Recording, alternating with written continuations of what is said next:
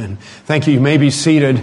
Please reach for your Bibles and reach for your notes as we conclude our summer series on this little Old Testament book of Jonah. It's a most fascinating book. We are in chapter 4. There are 4 chapters in Jonah. Most of you probably know this story quite well. Although I was reminded just yesterday as I was at the gym, I have a young man there that I've been noticing and building a friendship with. He's in his early 20s. And we've developed a good friendship this summer, and I've been trying to reach out to him for Christ. And I was walking around the track with him, and we were talking, and I wanted to tell him about some verses in Proverbs, and I was telling him about Solomon, and to tell him about who Solomon was, the wisest man who ever lived. I was trying to tell him about David. I said, "You've heard of David and Goliath, right?" And he had no idea what I was talking about.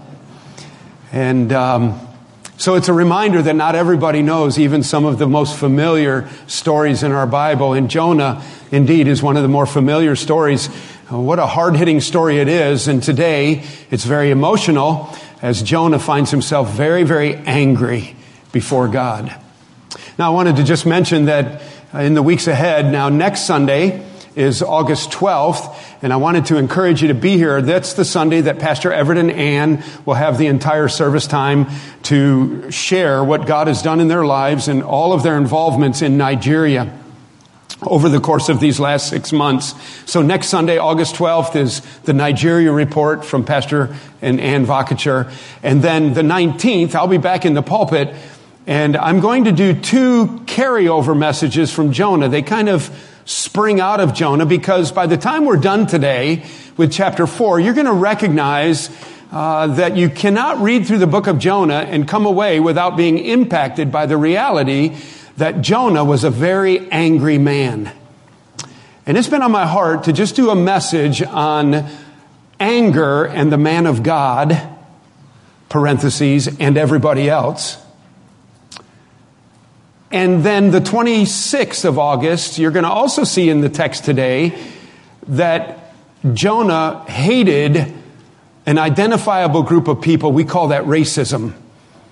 And on the 26th, we're going to have a message on the man of God and racism, parentheses, and everybody else. 2 topics that I think are very relevant today. We live in an angry society, and we live in a racist-bent society in many ways. And I think God's Word addresses these topics very adequately for us. And I think we'll benefit just thinking about Jonah, this man of God who was just in the brine of anger and also then just steeped with animosity towards people and a racist, really. Well, you know the story quite well, I think. Chapter 1, God has called Jonah on a mission. He wants him to go to Nineveh. Nineveh is the capital city of the Assyrian people. It would be in Mosul, Iraq today. Jonah is a prophet, a man of God from Israel. The Israelites hate the Assyrians. The Assyrians hate the Israelites. It was a big part of Jonah's problem. Jonah decides he doesn't want to obey God, so he jumps on a ship and he tries to sail over 2,000 miles away towards Spain, the absolute opposite direction of Nineveh, in blatant, in-your-face, spit-in-the-eye of God disobedience. And so God decides he's not going to let Jonah get away with it. He creates the storm. The sailors are fearful. Jonah knows what's going on. They pitch him overboard.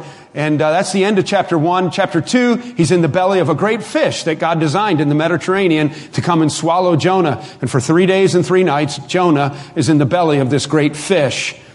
And there he begins to pray. And you're going to see today why I believe and why I taught that in chapter 2, when Jonah is praying, he's praying a prayer of thanksgiving. Now, keep in mind that Jonah probably wrote this book long after it occurred, and after he was right with God again. He records his prayer of thankfulness before God for saving his life, but there's no repentance in chapter 2. And in fact, you're going to see the caustic, bitter anger in Jonah today that is indicative to me that he never did get quite right with God. However, he surrendered to God 3 days, 3 nights in the belly of the fish. God had him right where he wanted him. Jonah says, okay. The fish spits him up on dry ground, and Jonah heads to Nineveh, chapter 3. And Jonah ends up 500-mile journey, 1 month to get there. By then, he's got his wits back about him, and he's determined to obey God because He learned a lesson in the belly of the fish that you don't mess around with God and get away with it. And so he's off to Nineveh. He's preaching. And lo and behold, these worthless, horrible, horrific Assyrians repent of their sin. And what a great day that must have been. Let's read about it. It's in chapter 3, verse 10. And when they repent, the people repent, the king repents. Jonah's been preaching. And verse 10 of chapter 3 of Jonah says, and when God saw what they did, how they turned from their evil way, God relented of the disaster that he had said he would do to them, and he did not do it. God had told Jonah to warn them that in 40 days, I'm going to wipe you off the face of the earth for your great wickedness, these Assyrians. Jonah gives the message, the people repent, and you would think that Jonah would be rejoicing. You would think that the evangelist Jonah, preaching for at least 3 days, maybe more, to Nineveh, and having them repent and turn to God would be the greatest day of his life. Let's read chapter 4 and see how we find Jonah. But it displeased Jonah exceedingly, and he was angry. And he prayed to the Lord, and he said, O Lord, is not this what I said when I was yet in my country? That is why I made haste to flee to Tarshish, for I knew that you are a gracious God, and merciful, and slow to anger, and abounding in steadfast love, and relenting from disaster. Therefore now, O Lord, please take my life from me, for it is better for me to die than to live. And the Lord said, Jonah, do you do well to be angry? And Jonah went out of the city, and he sat to the east of the city, and he made a booth for himself there. And he sat under it in the shade till he should see what would become of the city. Now the Lord God appointed a plant and made it come up over Jonah, that it might be a shade over his head to save him from his discomfort. And so Jonah was exceedingly glad because of the plant. But when dawn came, verse 7, when dawn came up the next day, God appointed a worm that attacked the plant so that it withered. And when the sun rose, God appointed a scorching east wind, and the sun beat down on the head of Jonah so that he was faint. And he asked that he might die, and he said, it is better for me to die than to live. But God said to Jonah, do you do well to be angry for the plant? And he said, yes, I do well to be angry, angry enough to die. And the Lord said, you pity the plant for which you did not labor, nor did you make it grow, which came into being in a night and perished in a night. And should not I pity Nineveh, that great city in which there are more than 120,000 persons who do not know their right hand from their left, and also much cattle? And it's over. What a strange ending. We don't know what Jonah says. We don't know what Jonah does. We don't know his heart. I personally choose to believe, have no evidence, but I believe that because he was a man of God and because the Spirit of God likely worked in him, I believe that it was sometime later in his life, after this incident was long over, that Jonah, with a tender heart and humility before God and an understanding of the point that God was making, wrote and recorded this story for us. And what a powerful and profound illustration it is. Well, if you have your notes nearby, you might want to follow along. But we have really just a 2-point outline today. We have Jonah, first of all, in meltdown mode. Jonah is just in meltdown. He is so angry, but thankfully, God is in mercy mode. Well, we know the story. We recognize that Jonah has preached.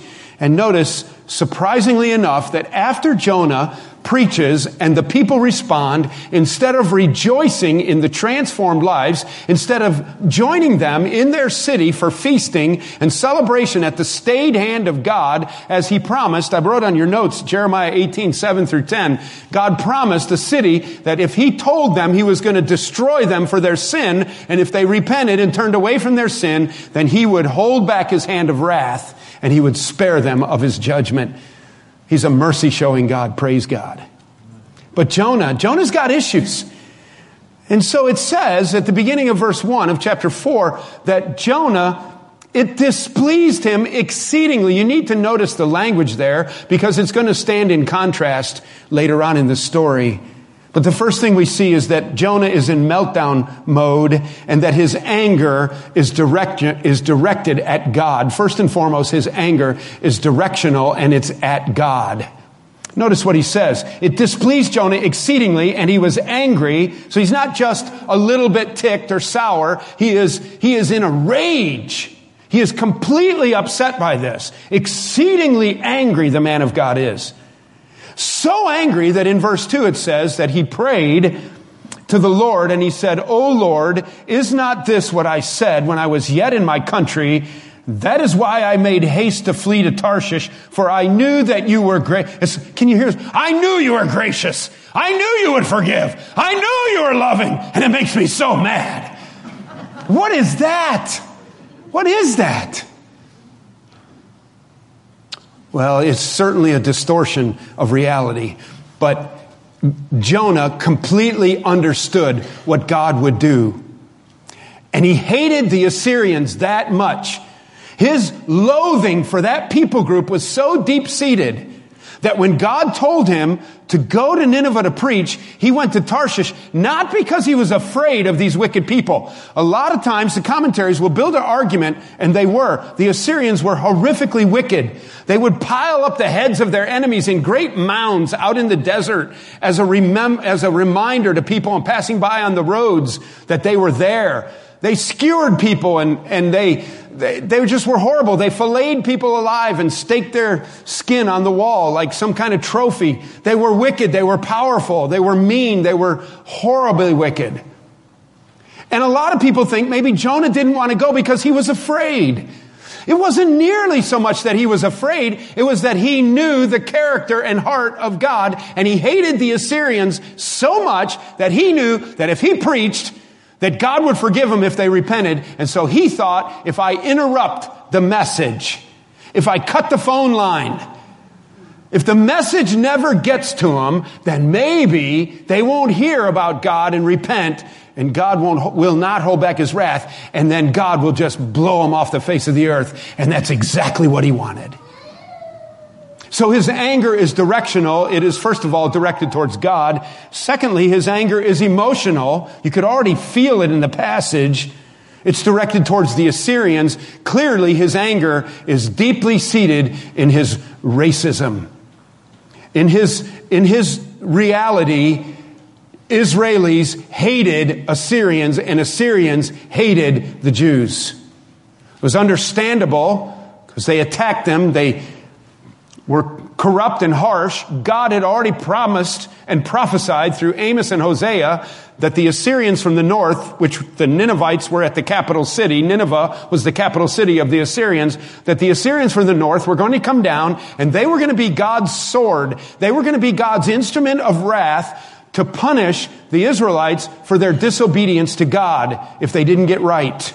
And indeed, history bears out, they did that later, as did the Babylonians from the north.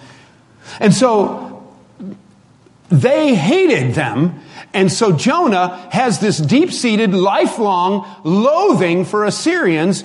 And the only thing you can conclude is that at any level, he wanted nothing good to happen to the Assyrians. And so it was a very emotional anger and seated in racism.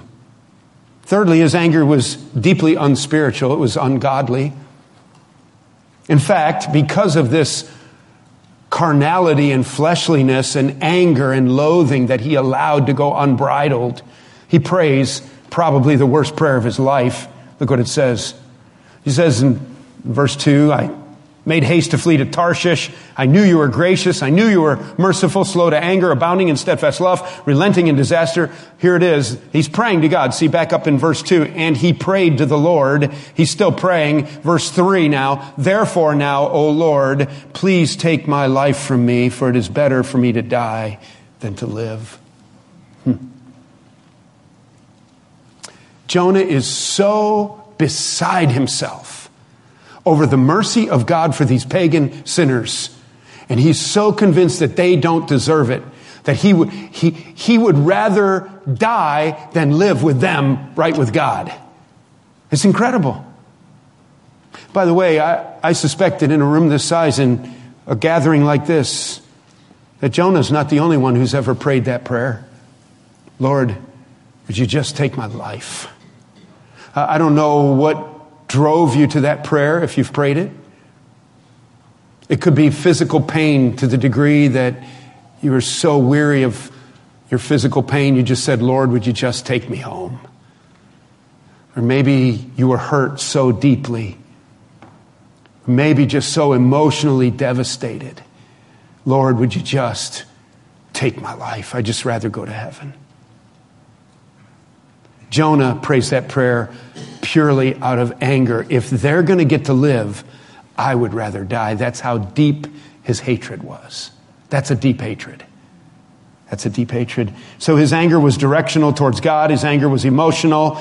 His anger was unspiritual. He prays the worst prayer of his life to the degree that his anger was absolutely irrational. Often anger is irrational. It doesn't even make sense. So God asks a question. He says in verse 4, and the Lord says, do you do well to be angry? Jonah's going to answer that question later on. In verse 8, he says, it's better for me to die than live. That's when he's talking about the plant dying. And then in verse 9, God says again, Jonah, do you do well to be angry for the plant? And he said, yes, I do well to be angry enough to die. 3 times in the passage, verse 3, verse 8, and verse 9, Jonah tells God, I'd rather just die. It doesn't even make sense. In fact, to the point that he's so angry when we get to the part about the plant, the object lesson in a minute, that he is so angry that his plant died that he would rather die. He has totally gone bonkers. So there's Jonah in meltdown mode, but God is in mercy mode, and he's still after Jonah. Interesting in this story, he never gives up on Jonah, does he? He gets Jonah where he wants him to be, and I think ultimately Jonah does have a broken heart before the Lord one day. So what does Jonah do? He's stinking mad at God, and he's in prayer yelling at God, and God asks him a question. Do you do well to be angry right now? Well, he answers the question later, but he picks up the story with verse 5, and under God in mercy mode, the first thing we see is that he's going to have a conversation with God. Jonah went out of the city and sat down to the east of the city, and he made a booth for himself there. So Jonah goes out of the city, gets away to the east side, and there he makes a booth. He takes some brush and some sticks and things, and he makes a wigwam, and he makes a little shelter, and he's going to sit down, and he sits under it, that he should see what would become of the city. So here's Jonah's mindset. Jonah is so caustic and so angry and so upset with God that he decides, all right, I don't know for sure what God's going to do. And 40 days isn't up yet. By the way, it was interesting to me to think this week in preparation. It says that he went one day into the city, which was a 3-day journey to either get around the city or get through the city. Remember back in chapter 3, when he was preaching, it says that the city of Nineveh was such that it took 3 days essentially to cover it. Bible students don't know exactly what the 3 days meant. Was it 3 days walk across, 3 days around, 3 days to cover it with speaking? What was it? But actually, if you read it, it doesn't really say that he just preached for 3 days. It's possible that he preached for 3 weeks, I guess. But he was one day's journey in, and for at least 3 days he preached. Maybe he even preached longer. Now, they have repented. God is holding back his wrath. Jonah goes east of the city to sit in this, he calls it a booth in the ESV, this little shelter, because he's thinking to himself, it is possible that maybe, just maybe, God will change his mind and he will decide to blow him off the face of the earth after all, and I don't want to miss it if that happens. He's thinking in terms of like Sodom and Gomorrah, where fire falls from heaven, hailstones, the whole thing, the earth opens up. This is just disastrous. And he's going to wipe out these people off the face of the earth. And he would absolutely love to see that happen. And he can't risk, in the 40-day window, he can't risk leaving. He doesn't go join the Ninevites. He goes off in isolation by himself, just in case he gets a chance to see the longing of his heart for God to wipe out the Assyrians. And so there he is. And so then God, after his conversation with God, by the way, his conversation with God was one simple question. Do you do well to be angry? The NIV says, do you have any right to be angry? It continues, though. God continues working on Jonah with an object lesson, letter B, with an object lesson. And this object lesson is totally directed by God. So Jonah's sitting in his booth. Then in verse 6, now the Lord appointed a plant and made it come up over Jonah that it might be a shade over his head to save him from his discomfort. And so Jonah was exceedingly glad because of the plant. Now we're supposed to get something as a reader. Remember when we started this chapter in verse 1, reading in verse 1, what does it say about Jonah and the Ninevites repenting?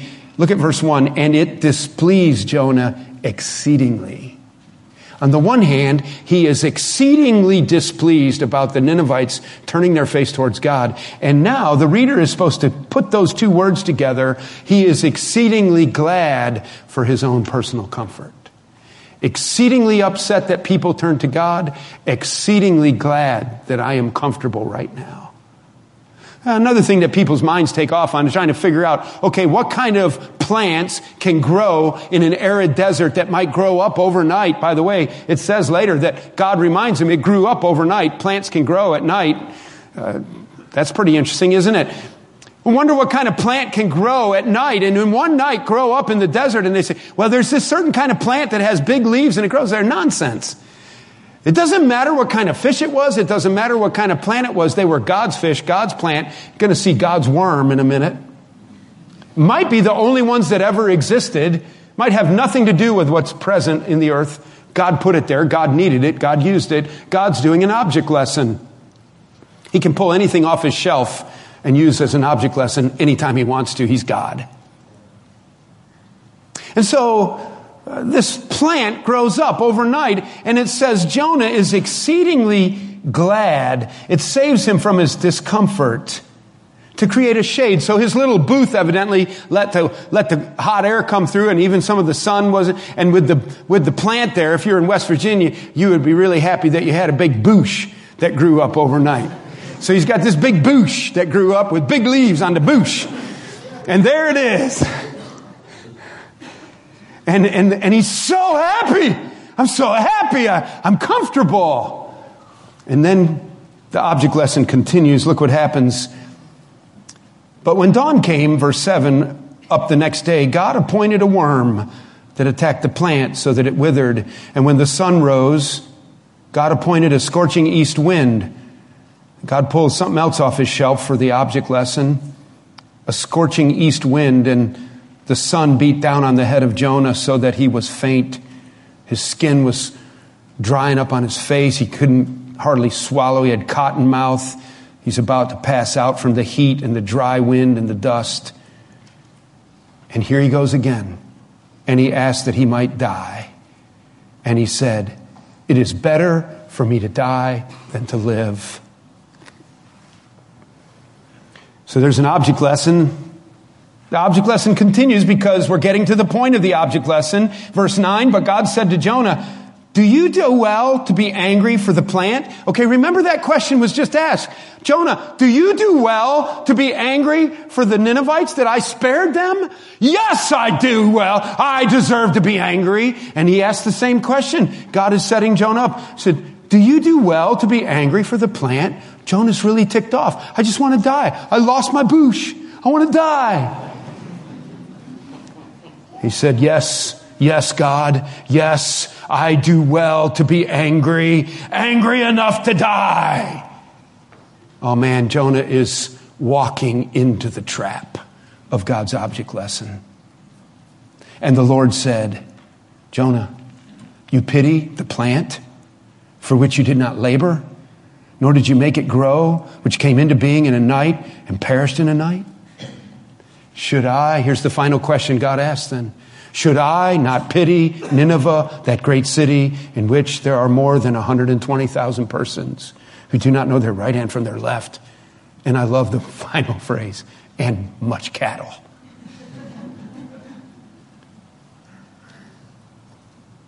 You're getting this, aren't you? Jonah is more upset about his personal comfort and a little bit of shade on a hot day than he is that God would judge thousands of people off the face of the earth. He's so angry. He is so distorted in his reality right now. Wow, it's unbelievable. And so God asks this question, and the chapter just ends. Jonah, do you see what he's just set up in his object lesson? You care more about your personal comfort than people dying and going to hell. And we don't know what happens at the ending. We don't know when Jonah picks up his backpack and walks away. We don't know when he goes home. We don't know what he's thinking. I just have to believe that by the time God was done with him and he packs up and maybe he laid there waiting to die and he doesn't die and he says, I might as well go home to Mabel because I'm not dying here. He gets his bag and he heads off back to Israel. And with every step, it's going through his mind. Jonah, God's voice comes to him. You care more about your personal comfort than people dying and going to hell. Jonah, you care more about your bush and the shade than you do people dying and going to hell. Jonah, you care more about your personal comfort than people dying and going to hell. Jonah, you care more about your personal comfort than people dying and going to hell. And I think somehow Jonah's supposed to say, what is wrong with me? What is wrong with me? I'll tell you what was wrong with Jonah in just a minute, but let's list off a few things. Lessons learned from Jonah as we wrap up and as we prepare our hearts even to end very rightly at the Lord's table. You know, you can't study this book, you can't study this final chapter and not come away from the book of Jonah with the reality, number one, that God is in control. So don't ever forget it. Don't ever doubt it, Don't ever doubt it.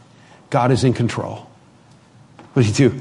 The storm, the fish, the revival of the pagans, the plant, the worm, the wind. God is absolutely in control. He's most impressive. Young people, you're going to have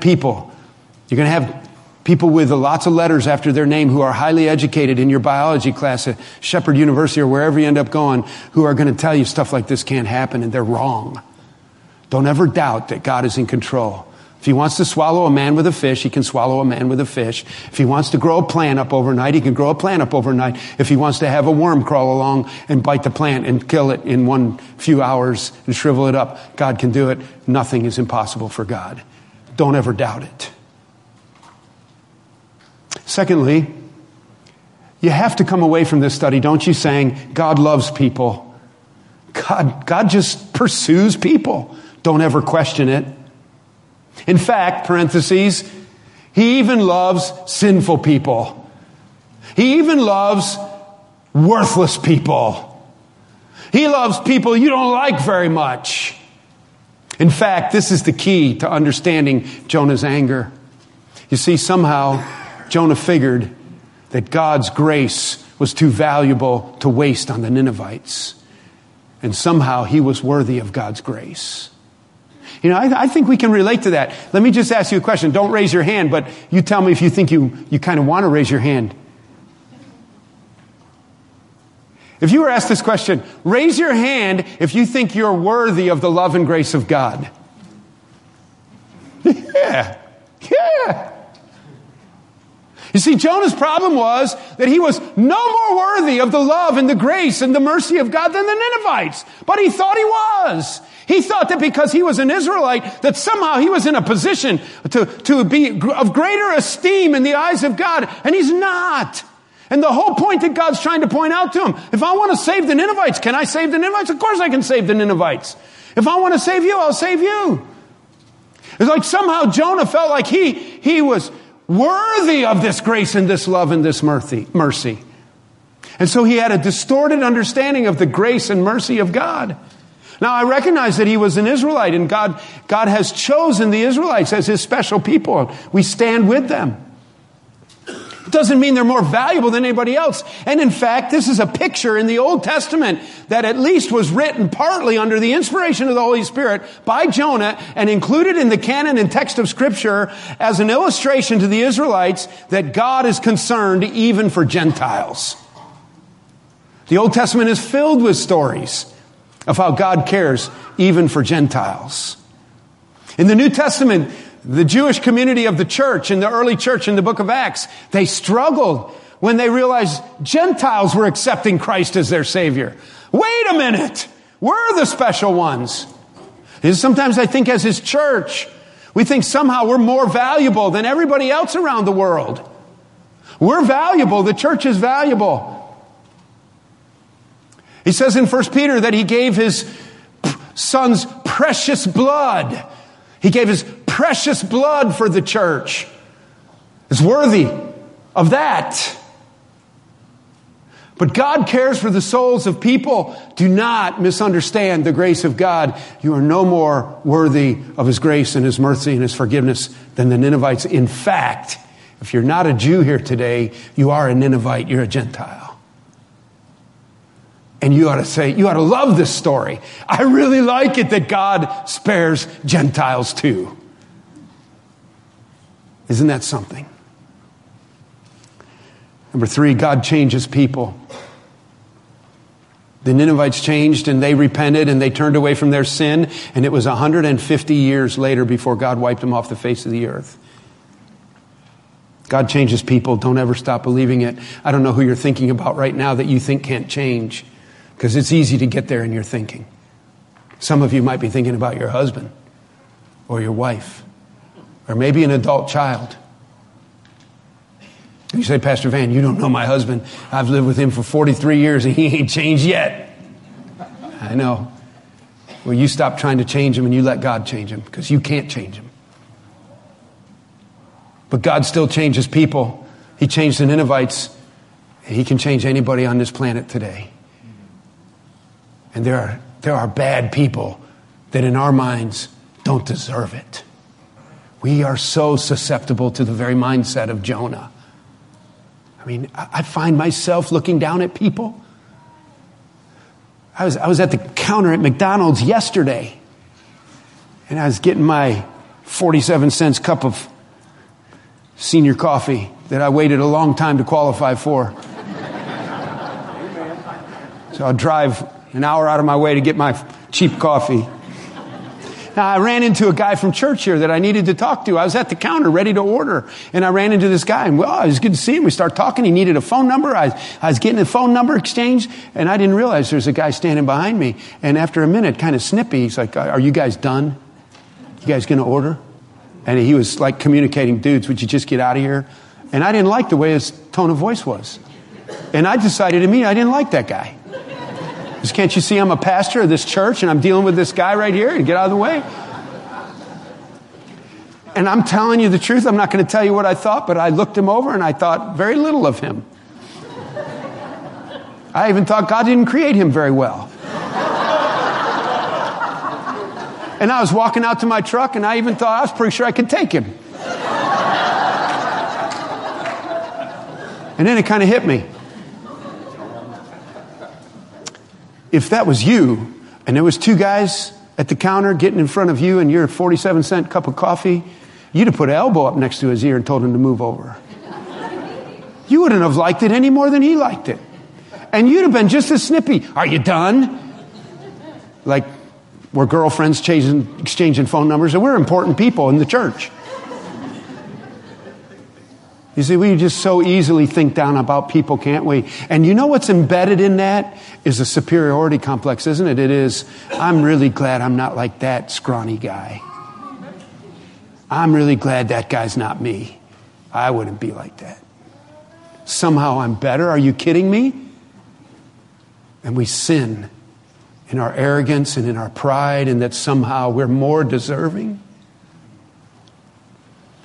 God changes people. Don't ever stop believing. God uses people. You get that out of this book, don't you? Don't ever forget it. Even flawed people. Even flawed people. The Ninevites were a horrible people. Humanly speaking, they were unchangeable. They were unlovable. They were unsavable. They were worthy only of the worst kind of disaster falling on their head. And God said, Jonah, I want you to go tell the Ninevites that if they don't repent, I'm going to judge them. He didn't want to do it. God forces his hand through the belly of the fish. He does it. And God relents. I'm really glad that God saves Ninevites. God saves people who don't deserve it. Amen? And so, Father, we thank you for this living illustration in the life of Jonah. We thank you, Lord, for your grace and your mercy and your love and your kindness. Lord, would you just convict us and break our hearts and help us realize how proud we are. Thank you for the cross, Lord. We want to run there right now. We want to run to the foot of the cross, Lord, because it's there we understand who we really are. We're dirty, rotten Ninevites who don't deserve the precious blood of Jesus to wash over us and to cleanse us from all unrighteousness. And so as your church today, we want to say in all humility, thank you for your grace and your mercy. And we're trying to understand that we don't deserve it any more than anyone else. And so grow us, Lord, encourage us and strengthen us in our walk with you.